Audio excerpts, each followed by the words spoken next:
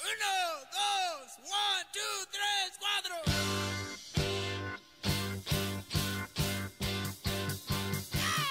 4. Okay, welcome back to the Golf Pregame Podcast on RJ Bell's Dream Preview. My name is Will Doctor alongside James Ledbetter. The Sony Open wrapped up Sunday, and it was a great week for Dreamers. If you tailed, I went 7 for 10. My picks, including sweeping the entire head-to-head picks and hitting my best bet, which was Connors over Leishman at minus 105. Could have been a perfect week had Aaron Rye and Brendan Steele not thrown up on themselves Friday afternoon when they missed the cut, but that's okay. We still came out on top. It was nice being able to watch Thursday and Friday with that ESPN Plus now that they have unlimited streaming. So we were able to see guys grind out the cut lines, get more of a feel of an early coverage. But tell me what's new with you. Yeah, not too much. Pretty cool to watch, Hideki win at the Sony there. I believe he was the first Asian-born player to win there since forgot the guy's name, but like the original OG. Aoki. Aoki. Yes. He tied KJ Choi's record of most PGA Tour victories by an Asian player as well. Yeah, that's right. I was looking at even Russell Henley obviously kind of was looking like leading wire to wire there the whole time. But imagine being the solo leader and shooting 65 the final round and losing. That's exactly what happened to him. Hideki shot 63 on the weekend, including an eagle on the first playoff hole. That's now 3 wins in his last 17 starts for Hideki, a guy who, was kind of in that Finau range, maybe Scotty Scheffler range of not really winning too much. I don't think he had a win actually in his first 85 starts. So he's really starting to rack them up now. Officially an island boy, I would say, with the win now at Hawaii and at his homeland of Japan. And then obviously throw in the Masters. He's got a pretty good track record here his last several events.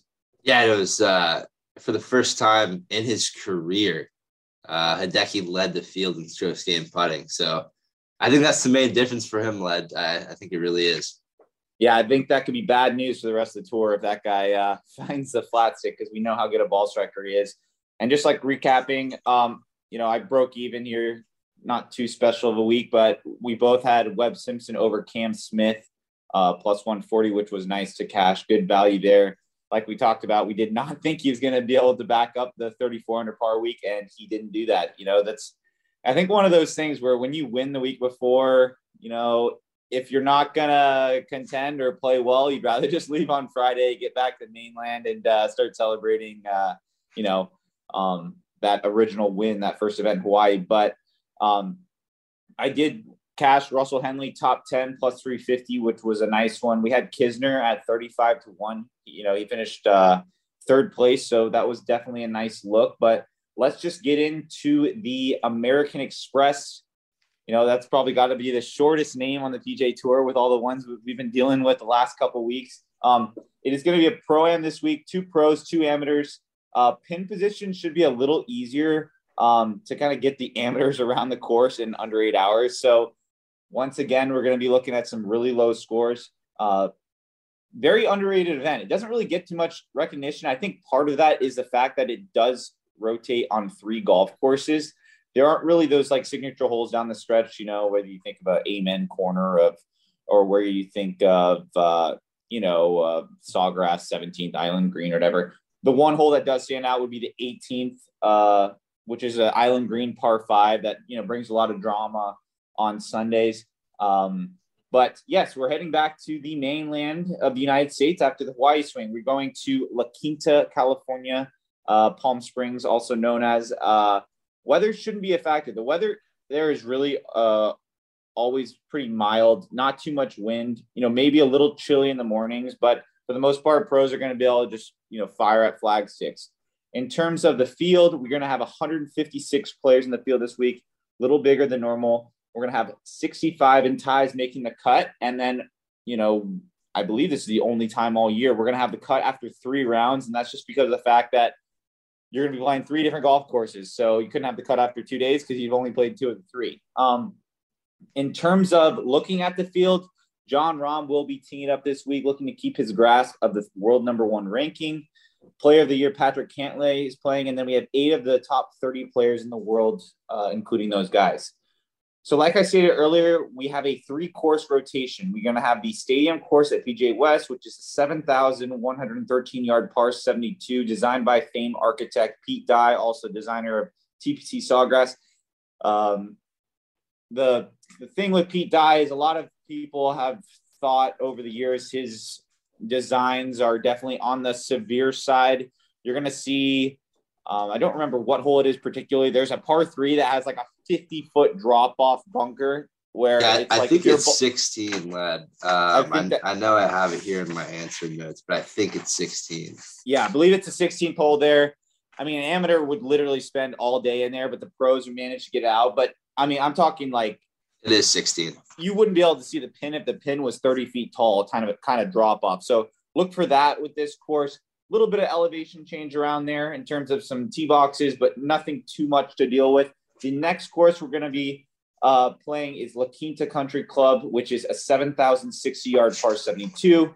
And then the last course is going to be the Nicklaus Tournament course at PGA West, which is a 7,152-yard par 72. So obviously, we're going to take in all the courses into account when we're doing our research and stuff. But the one thing to note is the stadium course is going to play, based on what your tee time is, you're going to be playing that one of the first 3 days. And then the final round is always going to be on that stadium course. So the stadium course has 7 holes that feature water. And really, that's the only defense of the golf course. Yeah, and I just got off a Twitter space with PGA Tour Live. They were just kind of announcing a couple things about the broadcast, and the majority of the coverage and all the cameras, a lot of the show is going to be on the PGA Stadium course. Mm-hmm. Which is actually, you would think they would have done this earlier, but I believe the last couple of years, they used to not even have televised coverage at the other golf courses. Right So now. This is the first year they're going to even have a semblance of coverage for all of them. Like I talked about, going to be a birdie fest. Last 6 years, the average winning score is almost 24 under par.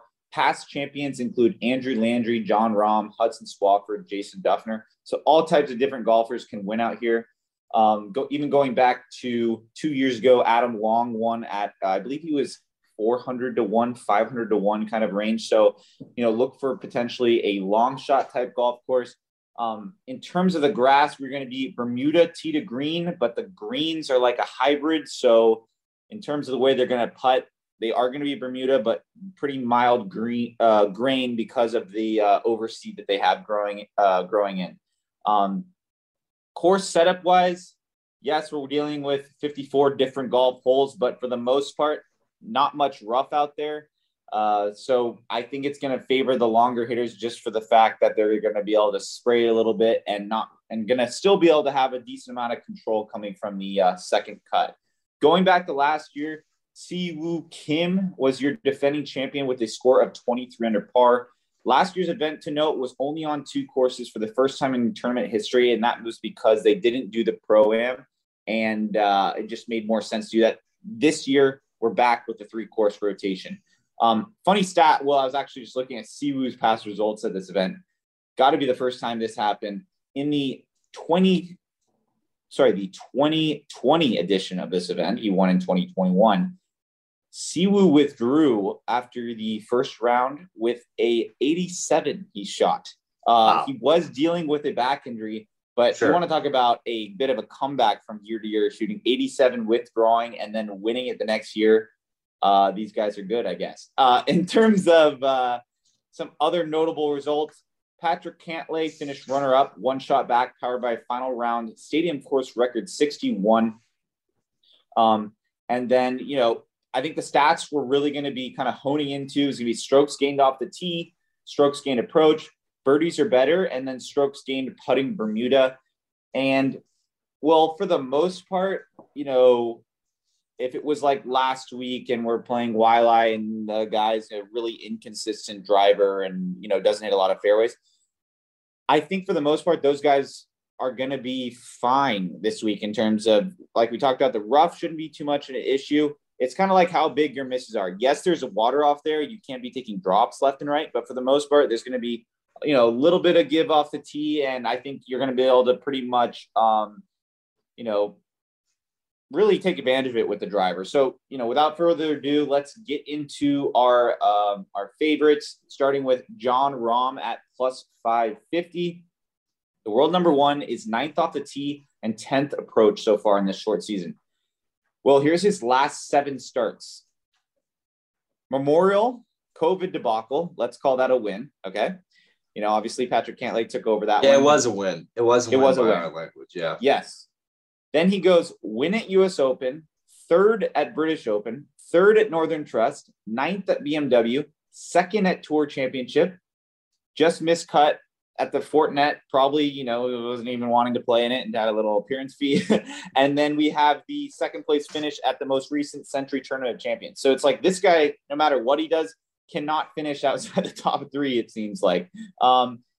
In terms of, even going back to what Jon Rahm's going to, obviously his first event back of the year was the tournament in Hawaii. And, they were doing his press conferences.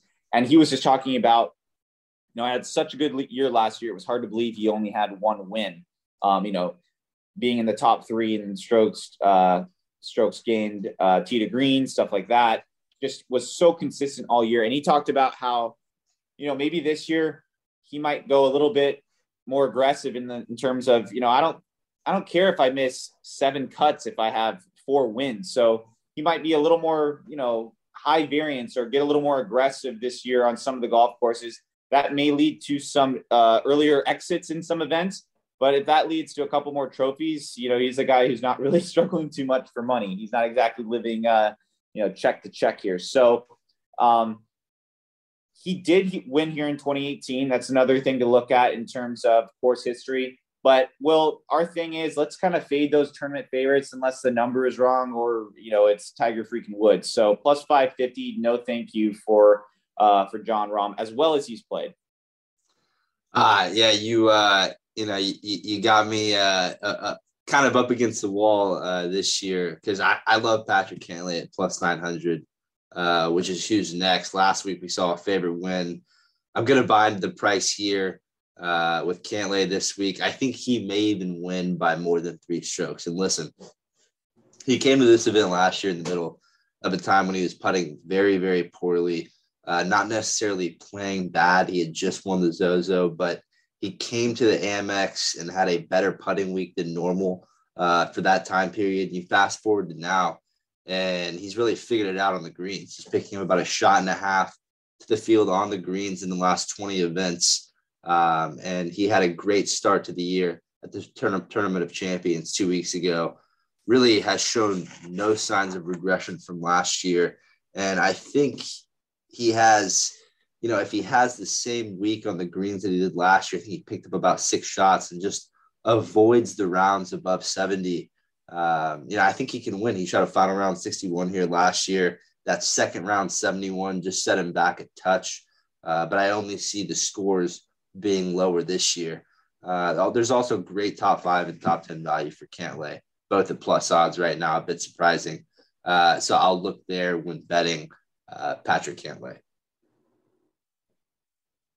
Yeah, Cantlay's a pass for me this week. It's tough with those single digits to 1 odds and stuff here, but I'm going to look at a little more long shot. It would just be tough to have a guy, obviously you can have a great week, finish 3rd, stuff like that. Cantlay could be a great guy to bet maybe in top 5 just because you get a little more value there. But moving into our next guy, Scotty Scheffler, 20-1. The books are giving Scotty a lot of respect this week. Can't remember him really being a top 3 tournament favorite, especially in the past calendar year here.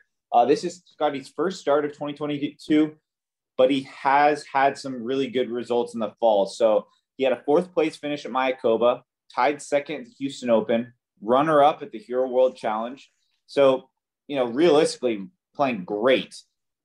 Obviously, a little bit of a concern is he hasn't played since the Hero World Challenge. But, for the most part, I think, nowadays these guys are playing big money games on the courses. I don't think rust is this huge factor where it's like guys come in, you know, and just don't have their game, you know, per se. So in terms of what's kind of stood out with Scotty all year, stats wise, he actually hasn't been good with the driver, which is, you know, really surprising to see. One of the, you know, better swings on tour, a little bit of fancy footwork there, but, you know, even going back to last season, he was 17th off the tee strokes gained. This year, so far, he's outside the top 100. So I really look for him to get back on track with the driver this week. And I think he's going to be able to do it just for the fact that, you know, not much rough isn't, you know, not going to be too much of an issue. If you are struggling with your driver, it's definitely a little more nerve-wracking knowing if you hit it in the rough, you're really going to be penalized versus here. It's like, okay, do I, you know, am I going to have it teed up or am I going to have it in the fairway? I don't think the rough's going to be an issue at all this week. Another thing we do like is he's picking up 0.35 shots per round putting, which is, you know, I wouldn't say out of character. He's always kind of a mediocre putter, but it is nice to see he is holding some putts. And so far this year on tour, he is 13th in birdies. So birdies is one of the stats we're looking at. He's averaging 5 birdies per round.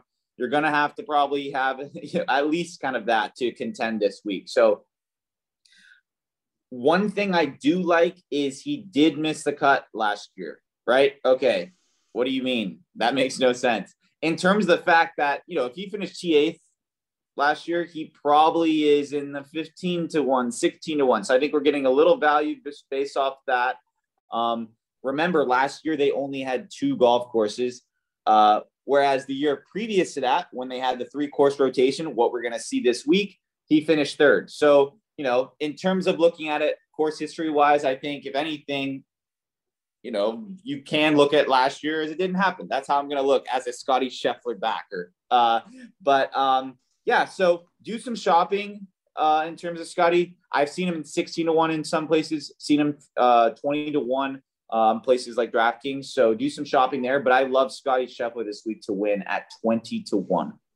Yeah, I'm definitely going to have a couple looks at Scotty Scheffler as well. But on to Tony Finau at 22 to 1. You know, really tough to like Tony this week with how big of a concern his putting is.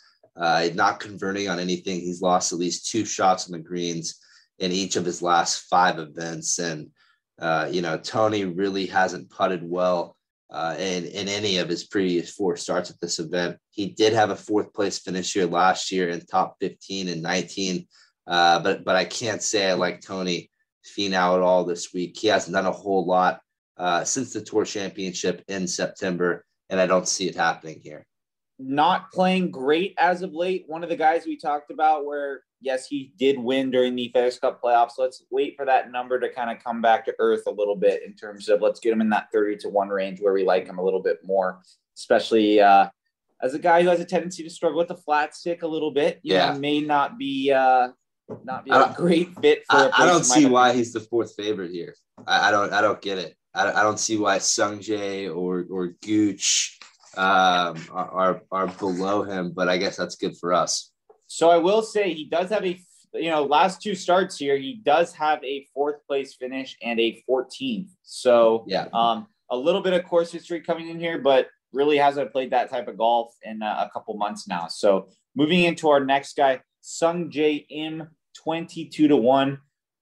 I was on Sungjae last week. He did miss the cut by 2, unfortunately. But Led, something that was so good about that ESPN Plus coverage was I was able to watch Sungjae in the morning on Friday, and he was grinding so hard to make the cut. He had like a streak of, I think, 12 or 13 going, and he was, I think he started the day at 3 under, but the cut got to like 3 or 5. I kind of forget which one it was. I believe it got to 4, and he finished at 2. But anyways, completely grinding out cuts.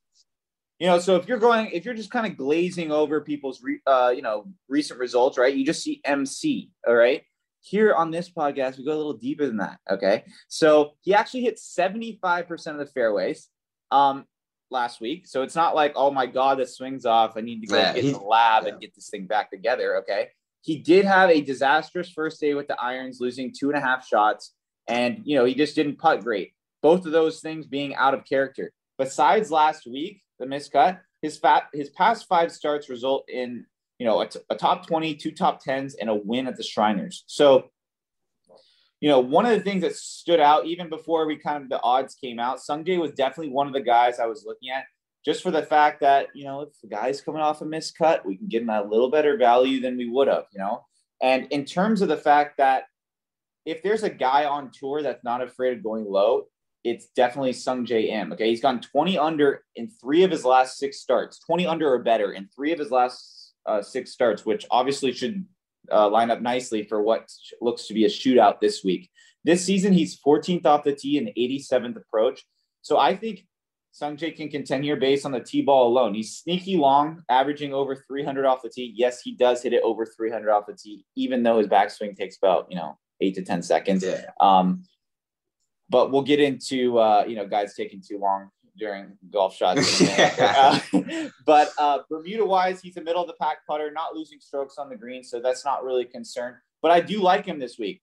Bit of a zag here. Yes, he's coming off a missed cut, but one thing about a missed cut is you play two less rounds. He's going to be rested. And another thing is, is everybody that's playing in the Sony jetting here and playing 3 practice rounds? Obviously we have 3 different courses to play.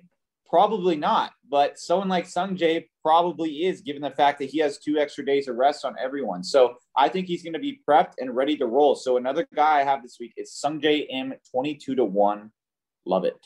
Nice. Yeah, like I said, I got to watch quite a bit of Sungjae through 2 rounds last week at the Sony, and exactly like Led said, it was really just a couple mishaps with the putter inside of 10 feet, and that sent him home for the weekend, or to Coachella Valley, whichever one. I'm sure, like you said, he was there about 6 days early. But on to Corey Connors at 25-1, had a great week with a Corey Connors head-to-head ticket at the Sony. Also had him to win. He ended up finishing 11th. Pretty good week, though, all in all. As far as this week is concerned, I don't love him as much. He's been to the Amex twice in 18 and 19, came in 50th and missed a cut. And it's interesting because when he missed the cut here in 2019, he had just finished 3rd at the Sony. So I'm not sure what to make of that, but there's not too much correlation with Corey Connors as far as how he plays leading up to this event. I'm not gonna be looking at Connors unless I see a matchup against a player like Finau, because Connors' numbers, to his credit, the past few weeks have been really solid, especially as far as the ball striking is concerned. But I do not have him to win this week. Yeah, last 2 starts at the Amex is a tied 50th and a missed cut. So not much course history going as well. But moving into our next guy, Russell Henley, 28-1. How does Henley rebound after last week's brutal loss? Different ways to look at it. Henley didn't really lose it. Matsuyama just kind of went out and took it. Tough to shoot over par on that back nine there. He shot even, right? Didn't he shoot even on the back? He had to shoot even on the back. He shot 1 over. Okay. 65 sounds good, though. No, right? No, you're right. You're right. I did see a stat. Hideki caught him, too. Hideki caught him. Yeah, and I was looking at a stat. It said 49 out of the last 51 guys who were leading going to the final round that shot 65 or better went on to win. Russell Henley was the one guy who did it, and the other guy was Abraham Ancer. So, he's kind of having some of that Charles Howell luck, Yeah. But in terms of his psyche, it's not like he choked it away. He didn't exactly Van de Velde it here on 18, I don't think he's going to be coming in here with this awful mental hangover. Obviously, number a little bit juice given the fact of how good he played last week. But let's look at the stats. He's 3rd approach on the PGA Tour, elite iron player, and has been for a while. That's why we loved him last week. On a layup type golf course where everyone is hitting from the same spot on their second shot, we really thought he was going to be able to do well, just given the fact that he has that advantage being 3rd strokes gained approach. Different story this week. So the longer hitters with no rough are really going to be able to exploit the place with the driver. And Henley definitely does not fit that in terms of being one of the longer guys off a tee. He does have, some good results as of late. 3 top 25s, a top 10 at the Houston Open, and obviously the runner-up last week. He's terrible around this track. Yeah, but given those results, of how he has been playing really well, you'd think he'd be a tough guy to fade, but comparatively to Wiley, like this course could not set up worse for him. He's missed his last 4 cuts here, clearly showing that that's the case. Just look at it. Wiley, perfect setup for Henley going in there, was 35-1. Now we have Henley coming in 4 missed cuts at this event, 28-1. No, thank you. On to our next guy. Get out of here. Get out of here. Nothing on Russell Henley for me this week. And on to Taylor Gooch at 28-1. I like Gooch this week. I faded him last week against Kevin Na, and it was a great ticket to keep an eye on all week. The two were paired together in the first 2 rounds. Kevin Na got up to a big lead after he fired a 61. And then on Friday, I don't know if you saw it, but I think they were on 13 and Kevin Na was hitting, and he told Taylor Gooch to take half a yard step back out of his line. And then someone on Twitter posted a picture of Augusta National on 18 and like the patrons all down the tee box. And they were like, how could you possibly have an issue with Gooch doing that? But and then of course Kevin Na gets into it with Grayson Murray on Friday night. Yes, the tweet heard around the world. It's almost like these guys, they saw Netflix is taking them on, and they said, we'll fire it up. And those guys have to get in the mix with the Netflix film. Kevin Na might be in there. I need to double check the list again, but they're not going to include these random guys like Grayson Murray or like a Taylor Gooch, which they should, in my opinion. So I don't know how that works from like a copyright standpoint, like in terms of, there could be some crazy ruling beef, whatever, thing that starts up, and they, I think they're going to find a way to make it as interesting as possible. Just going off that, I think it's going to be tough for PGA Tour's Netflix thing to be as entertaining as these Formula Ones, like these 18-year-old Formula One drivers with the FU mentality. I think, that's going to sell. It's going to be a little more sexier than what's going on the PGA Tour. I doubt there's going to be like, oh my God, that guy stepped in my line and these guys are going to come to blows. There's not going to be that level of stuff, but I think it'll be, it should be interesting from the point, we don't get much behind the scenes action. We get a couple Instagram videos now and then, but it'll be nice to kind of see the, day in the life of PGA Tour pro. A lot of people don't understand, when they have a 7 a.m. tee time, they're up at 4 a.m, so I'm sure there's going to be some cool parts of it that, okay. I didn't know that. I didn't know that they had these kind of different things going on, but getting back to it, what was your thoughts on Taylor Gooch? Sorry. Yeah, no worries. All in all, the Netflix is going to be very good for the game. It's just, a couple features like, how there will be absolutely no Bryson DeChambeau regardless. That can be a little bothersome for the, the golf nut like Mir led. But as far as, Gooch went, had a very good weekend last week at the Sony, fired a pair of 66s and found himself paired with Na again in the final round. Luckily for our ticket, Na ended up beating him by a few shots, but Gooch battled well. And he's the first guy I'm discussing that actually has some consistent past success at the Amex. Finished 4th here in 19, 17th in 2020, and 21st in 21.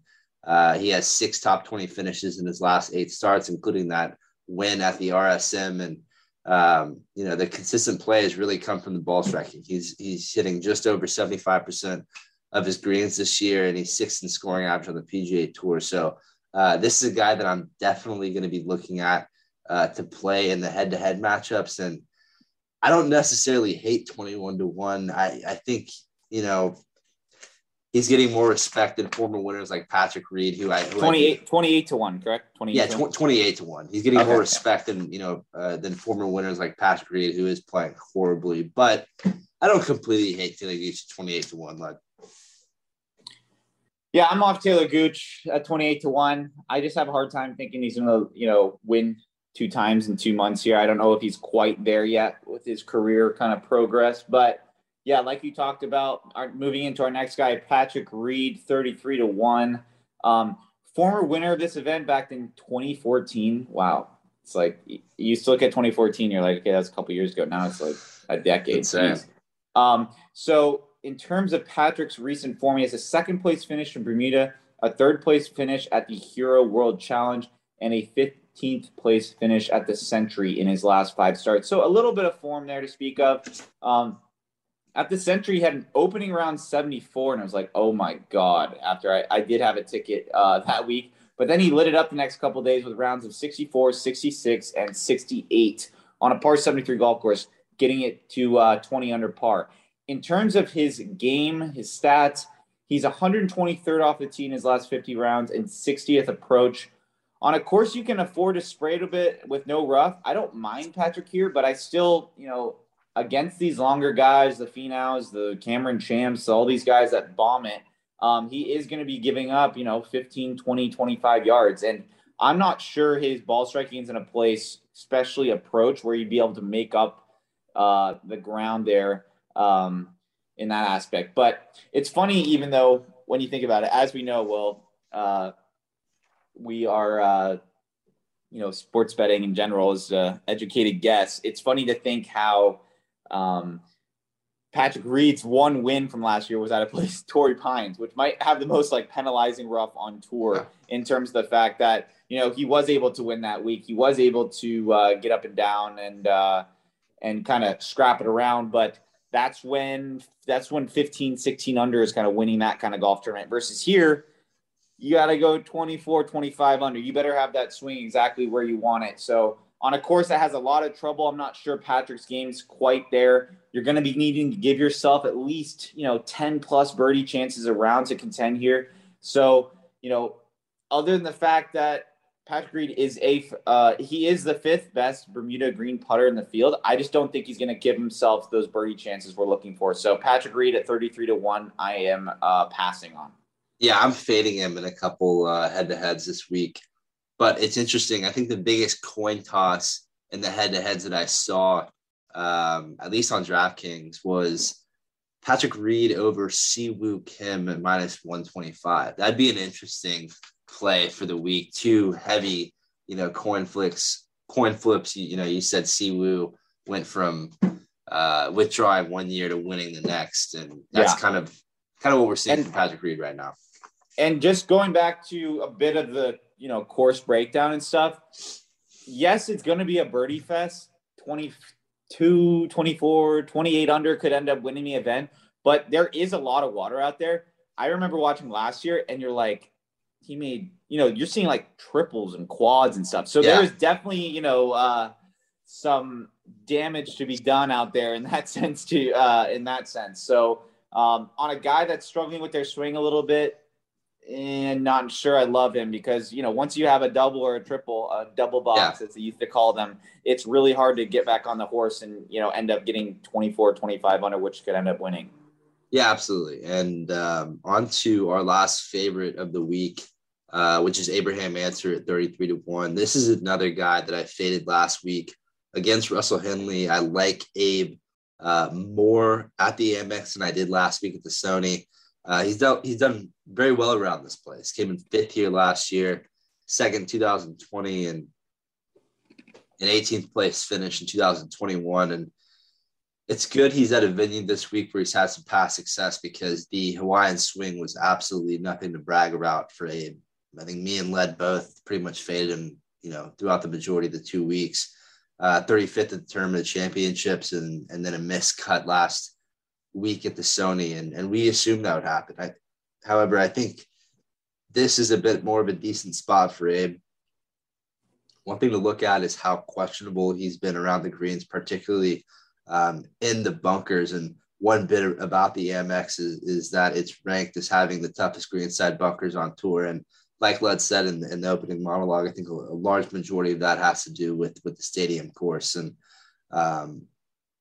we mentioned 16, that deep bunker, and Abe Ancer is amongst some of the worst bunker players on the tour, converting just 34% of his saves. And Led, I'm sure you agree with this, but for the listeners that are thinking to themselves, how often do bunker stats or strokes gained around the greens matter? And I think the answer is one shot can make all the difference between a top 10 and a top 20. So that information does really matter here.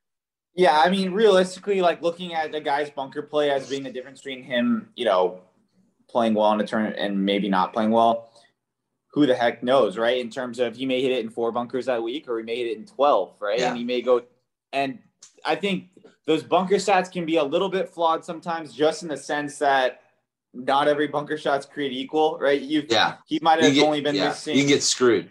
Yeah, you can get screwed. But in terms of a course like this, Will, I think, in the grand scheme of things, if Abraham Answer is a poor bunker player and there's a lot of potential bunker shots for him to have, if you're going to go 25 under, you can't be getting the bunker. You can't be getting bunker shots up and down, 1 out of 4 times. Right. You know what I'm saying? So in terms of that aspect, at 33-1, you better have every part of your game in shape to match up with the course, or you would be a pass. So I definitely agree with the logic there. Yeah, and I have nothing. Anyways, I have nothing. On Abraham Answer this week. Yep, same for me. So let's move into the head-to-heads. Will, I believe we are going, a couple ours are offsetting. I believe one of ours is. So I'm going to go with my first one. It is Adam Hadwin over Christian Bezuidenhout plus 100. From 2017 to 2019, Adam Hadwin went runner-up, tied third runner-up at this event, even shooting an unaired 59 at the La Quinta Country Club before they had television coverage at that course. Hadwin, in terms of recent form, he's made the cut in his last 5 events, highlighted by a tied 6th at the Shriners. Very similar, not necessarily course comp, but got to go low there. He did. In terms of, another guy, he's not afraid to throw up a 62, throw up a 63. I think that's why he does well on a course like this. And he's coming home to a course that he's clearly very comfortable on. Christian has been playing well. He's coming off a tied 17th at the Sony. And but in terms of my logic here, I think it's a lot to ask for. This is going to be Christian's first start at this event. He's going to have to play 3 different golf courses in a match, and he's just played, Thursday through Sunday at Sony. So in terms of, I do think Hadwin has the advantage there. Course history-wise, 2017, 2019, exact same 3 courses they're playing this year.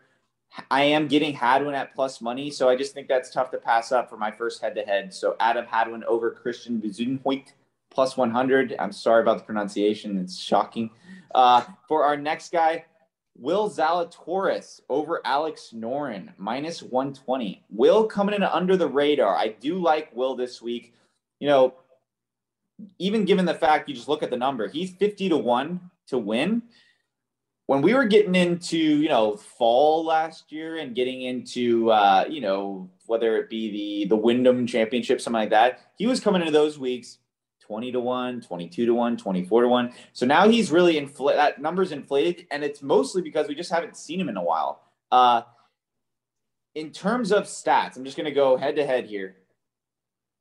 Will Zalatoris, 26 off the tee. Alex Noren, 139th off the tee.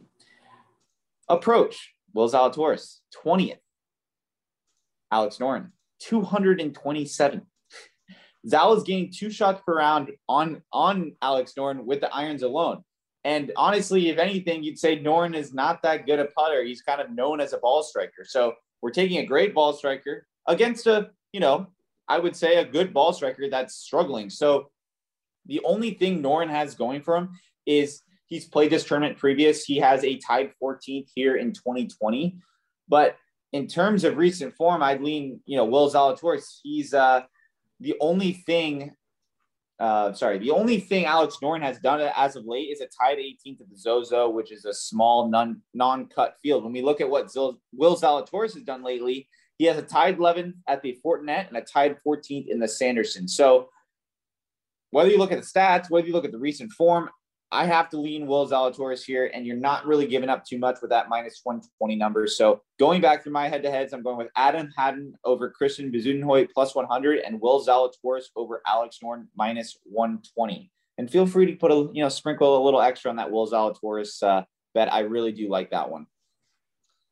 Great work, Led. Yeah, so into my head-to-heads for the Amex, and I'm 6-1 through two events in the head-to-head section for 2022. So we'll try to keep it rolling here. We're going to start with Seamus Power over Russell Henley at minus 130. I'm staying on the Seamus Power train this week, and I think this is a great spot against Russell Henley, who, like I said, and like Led said, has missed 4 of 6 starts at the Amex. Russell Henley has. The ball striking has gotten a lot better this year, and since Henley missed those cuts here. But regardless, I think playing that bad at golf anywhere is going to give you some bad vibes, and I think we definitely see some regression after he blew that 5-shot lead on the back nine last week at the Sony. But how about Seamus Power, Led? Okay, he has 5 top 20 finishes in his first 8 events this year. The Sony was the second event he was knocking on the door of the winner's circle. If you don't remember, he was right there at the RSM after he opened with a 63. We're really seeing some consistent golf from Seamus, and he's 9th in scoring average on the PGA Tour. So my first matchup this week is going to be Seamus Power over Russell Henley at minus 130. We move on to Taylor Gooch over Tony Finau at minus 110. I haven't really bought into the Taylor Gooch hype as far as betting is concerned. I know he won the RSM.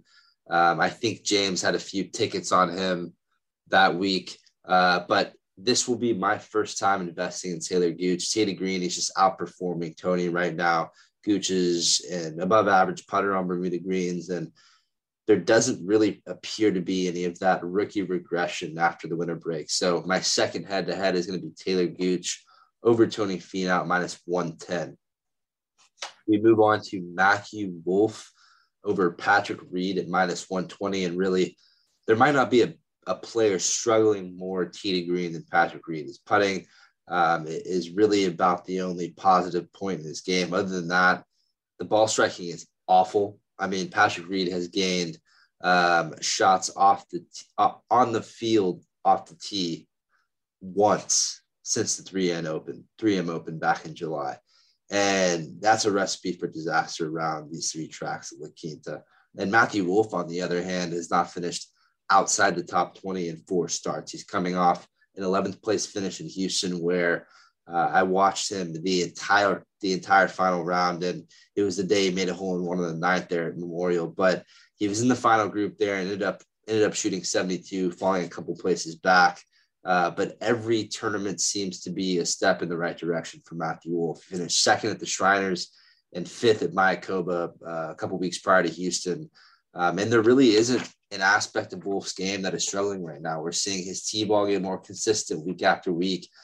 And I absolutely love him in this spot against the struggling Patrick Reed, who only has 1 top 10 finish in the last 7 months. So my third head-to-head is going to be Matthew Wolff over Patrick Reed at minus 20. And my last head-to-head for the MX is going to be KH Lee over Kevin Streelman at minus 120. And I hate to do this to my guy, Kevin Streelman, but you want to talk about someone who is on the struggle bus and has no signs of getting off. It's Kevin Streelman. Streely has not had a finish inside the top 30 since the Wyndham back in August after his great performance at the major championships. If you don't remember, 8th at the PGA and 15th at the U.S. Open for Streely last year. But the bottom line is Kevin Streelman has been cold as ice as of late, and his best finish at this event has been 10th twice in 2010, 2013, which is really irrelevant this week considering how long ago that was. KH Lee is no longer just the new kid on the block from South Korea who really came out of nowhere and won the Byron Nelson last year. He's really starting to put together some very consistent finishes, 14th at the Shriners in Vegas and then 18th at the Zozo Championship. I think KH Lee makes the cut and has a finish inside the top 25 this week, betting Kevin Streelman. So let's go back over these head-to-heads. Seamus Power over Russell Henley at minus 130. Taylor Gooch over Tony Finau at minus 110. Matthew Wolff over Patrick Reed at minus 120. And KH Lee over Kevin Streelman at minus 120. Solid picks. And moving into my picks to place, I am taking Tony Finau, top 10, plus 225. Tony finished 4th last year, finished 14th the year before, so great course history. I think his game just matches up to PGA West and all three of these courses really well in terms of setup. He's a bomber and a consistent iron player. That's exactly what you're going to need here. Tony hasn't quite got the putter going this year, losing a stroke per round to the field. So, looking at him potentially winning, the flat stick could definitely hold him back, from going 25, 26 under to, grab a trophy here. But I think he's more than capable, given his long game, to cash a top 10 here. So I'm going for my first one, Tony Finau, top 10, plus 225. And then for my next one, I'm taking Sung Jae Im, top 10, plus 200. Right now, Sung Jae's 5th in the FedEx Cup. In his last 50 rounds, Sung Jae is 9th off the tee and 24th approach. Sung Jae makes a ton of birdies. Yes, he's coming off a miscut, but he takes it deep really often.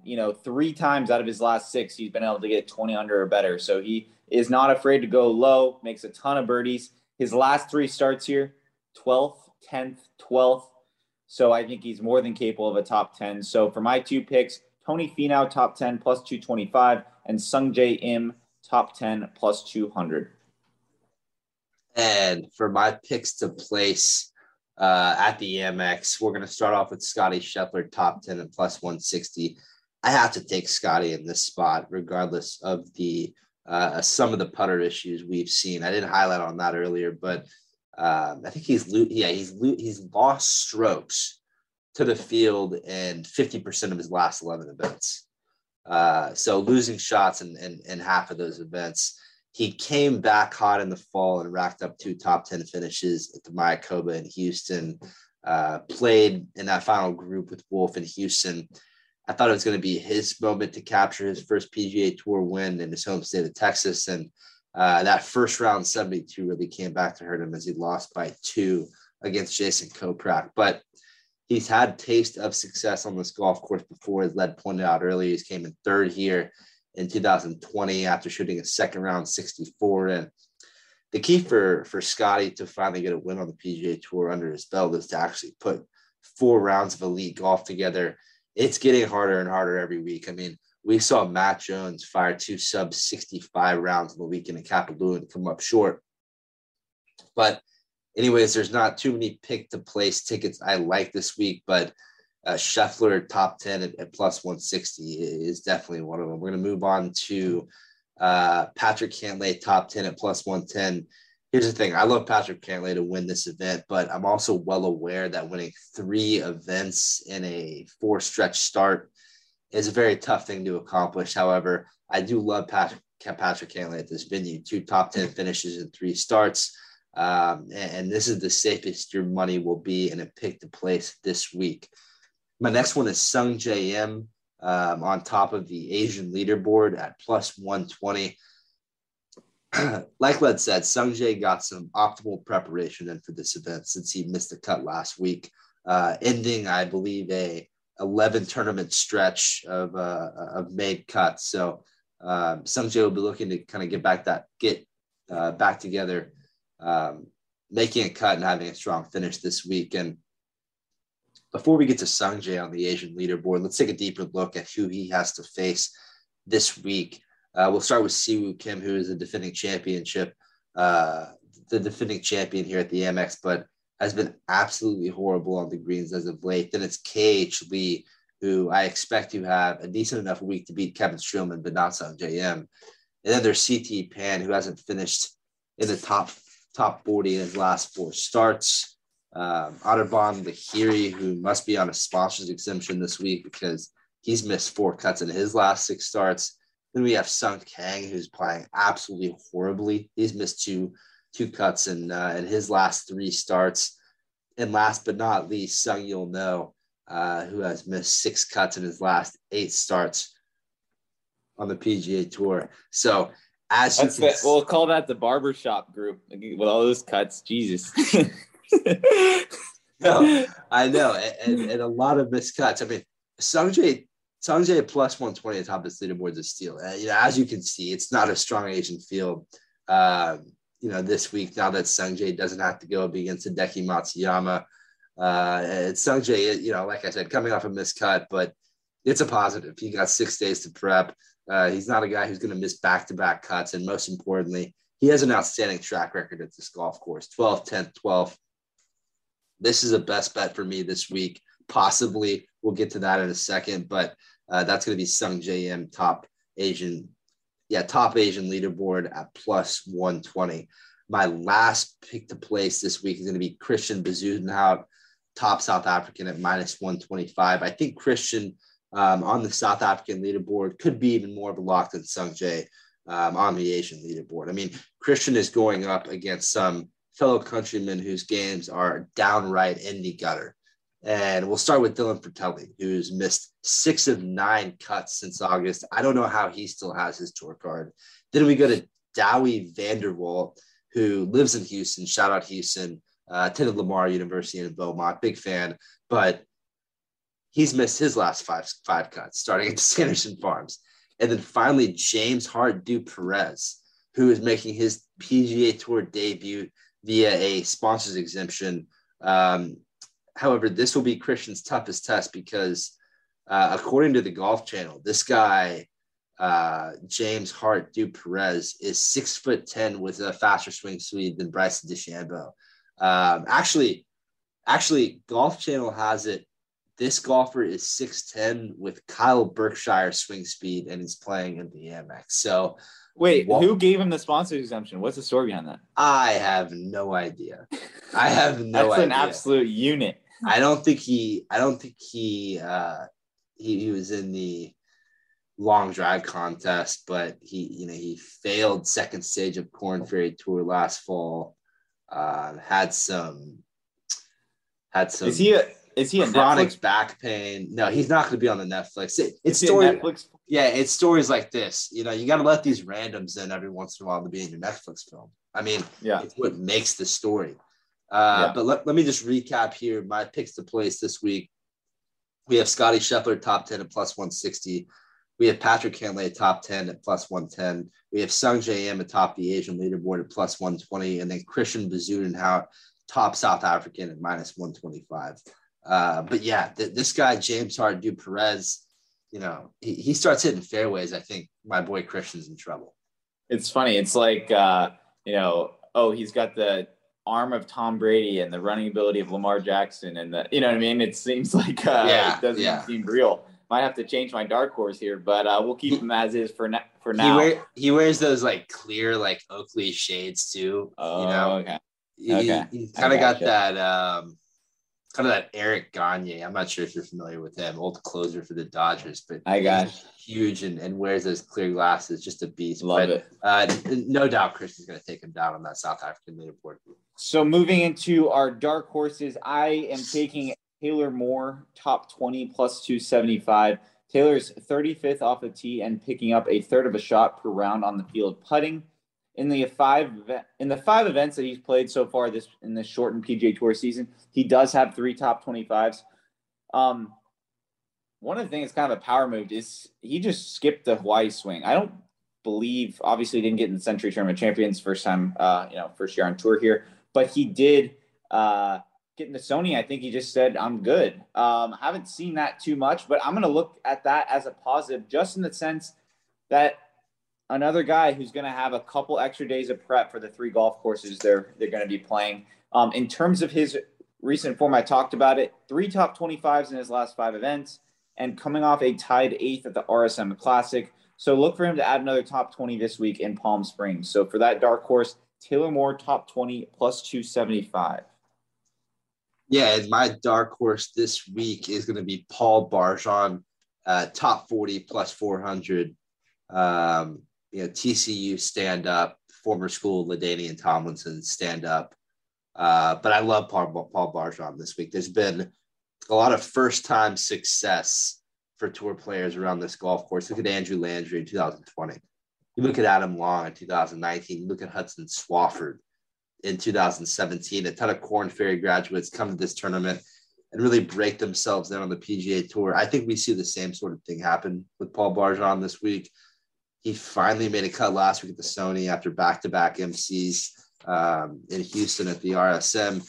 He really got screwed in Houston with the draw. There was a lot of rain Friday morning. Had to play 36. No. He had to play 27 on Friday.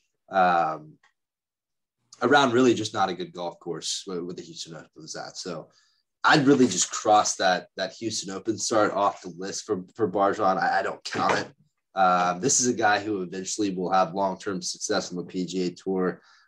He made his first 2 cuts of the season at Fortinet and Sanderson Farms, and I expect him to get back to playing well in California. So my dark horse is Paul Barjon, top 40 at plus 400. Yeah, I think these Corn Ferry grads can take advantage of the fact that, this is probably going to be closer to a Corn Ferry course that they're going to play all year. They're not exactly going out to Torrey or Bay Hill here. And it's a Corn Ferry field too. I mean, Tony Finau is like the 3rd or 4th favorite, lad. What are we doing?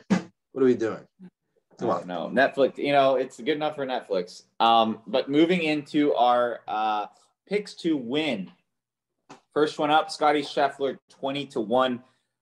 Like we talked about, books are giving him a lot of respect with a top 3 favorite here. Like we talked about, John Rahm plus 550. That's a little short. Then we go to Cantlay, and then we balloon up to 20-1 for Mr. Scheffler. And like I talked about, really good form as of late. 4th place at Mayakoba, 2nd at the Houston Open, runner-up at the Hero World Challenge. I think he gets back on track with the driver this week. That's one of the things he's been struggling with. 117th on tour driving with Scotty. That just seems definitely not sustainable. He has a ton of firepower, averages 5 birdies per round.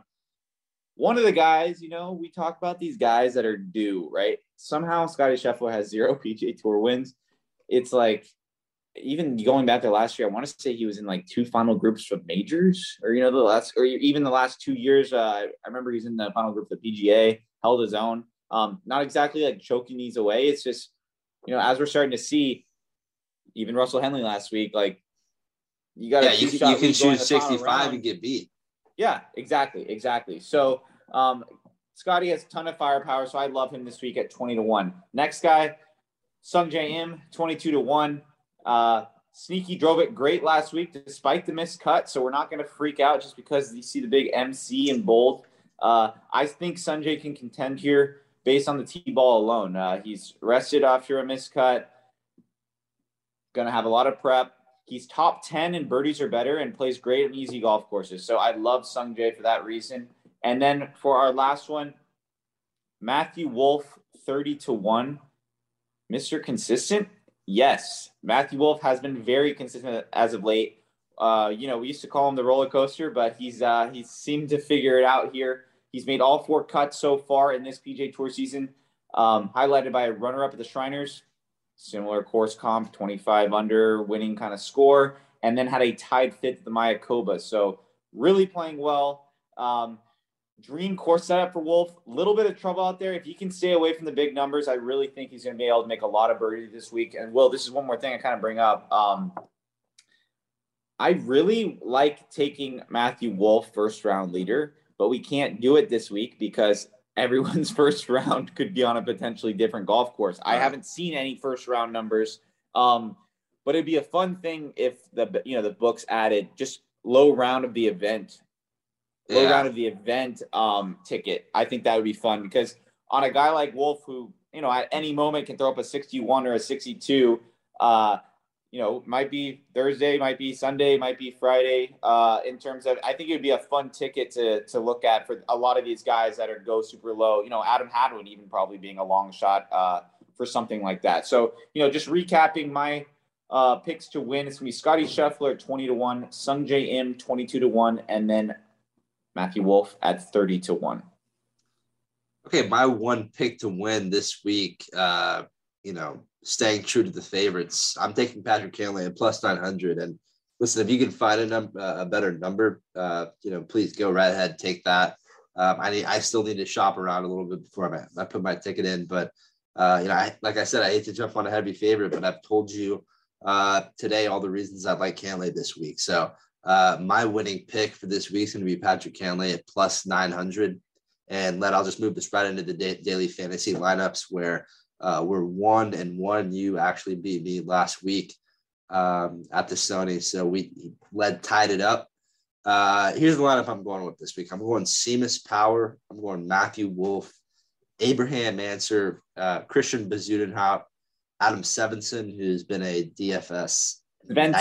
Svensson. Okay, yep. My apologies. You're good. Anyways, you're good. Absolute DFS nightmare. And then to round it off, Paul Barzon. I mean, that guy, he top 40. He's going to give me a bunch of points and a bunch of Love that. Yeah, it was nice to even up the weekly betting last week with I had Kisner and Henley in there. Definitely power the team through. But for this week, I am taking Scotty Scheffler, Matthew Wolf, Adam Hadwin, Cameron Champ, Taylor Moore, and Adam Svensson. So we will see how we do there. Moving into our best bet of the week, I am taking Will Zalatoris, top 20, plus 180. Zal coming a little under the radar this week. It could be because he has his PGA Tour card. He's in that 50-1 range, and that's what I kind of talked about earlier. We were waiting for that to inflate a little bit. People were freaking out about him. And at the Wyndham, this guy's like 18-1. It's like, okay, let's relax a little bit. Let's let him get his card first. So now that that's secured, I think he's obviously going to be freewheeling it. And this is just mostly about the number at plus 180. I see that closer to what his top 10 number should be for plus 180, and we're getting that with the top 20. So, have to take it. He already does have a tied 11th at the Fortinet Championship and a 14th in the Sanderson in his last couple starts here. 26 off the tee, 20th approach, putting anything but terrible. We should be fine for a top 20. So that is my best bet. Will Zalatoris, top 20 plus 180. Lock it in. Okay, my best bet for this week's going to be Matthew Wolf over Patrick Reed at minus 120, which I discussed in the head-to-heads.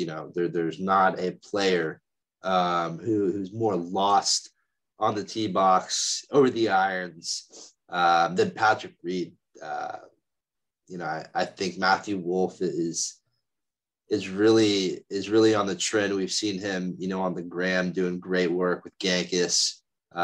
Getting dialed in, the results are paying off. So I think this is my best ticket this week. I mean, Matthew Wolf over Patrick Reed at minus 120, and then led my winning score prediction for this week is going to be 25 under. There's no weather.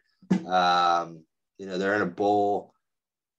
I think that's a pretty good guess. What about you? Yeah, the Palm Springs Dome could be good for scoring. I'll gloat a little bit. I picked 24 under last week, and it was 23 under. So I am leading the head-to-head in that. Yeah, you were one off. It's kind of BS. If they had counted the playoff. The playoff birdie. Well, then it goes to 25. I'm off again. But what'd you have it at? I had it at 24, and that was the winning score, right? It was 23, and then the Eagles would have put it to 25. But, we were right in there. I'm going to take 24 under, and I actually, chose that even before I'm just hearing yours for the first time. So 24 under, so I'll get everything underneath. It's, kind of a nice it's kind of a nice spot to be in there. I am rooting for a little bit of a gust maybe on the weekend. I know. I was thinking they might push 30, but that's a stretch. That's a stretch. We don't want to we don't want to overreact just based off that century. No, but you get 24, everything under 24. So yeah, we get everything over. Yeah. Okay, that'll do it here for American Express Week on the Golf Preview Podcast on RJ Bell's Dream Preview. Len, good luck to you and good luck to all. We'll see you next week for the Farmers. Yeah, I'm hoping to have a good week and pay off that American Express card.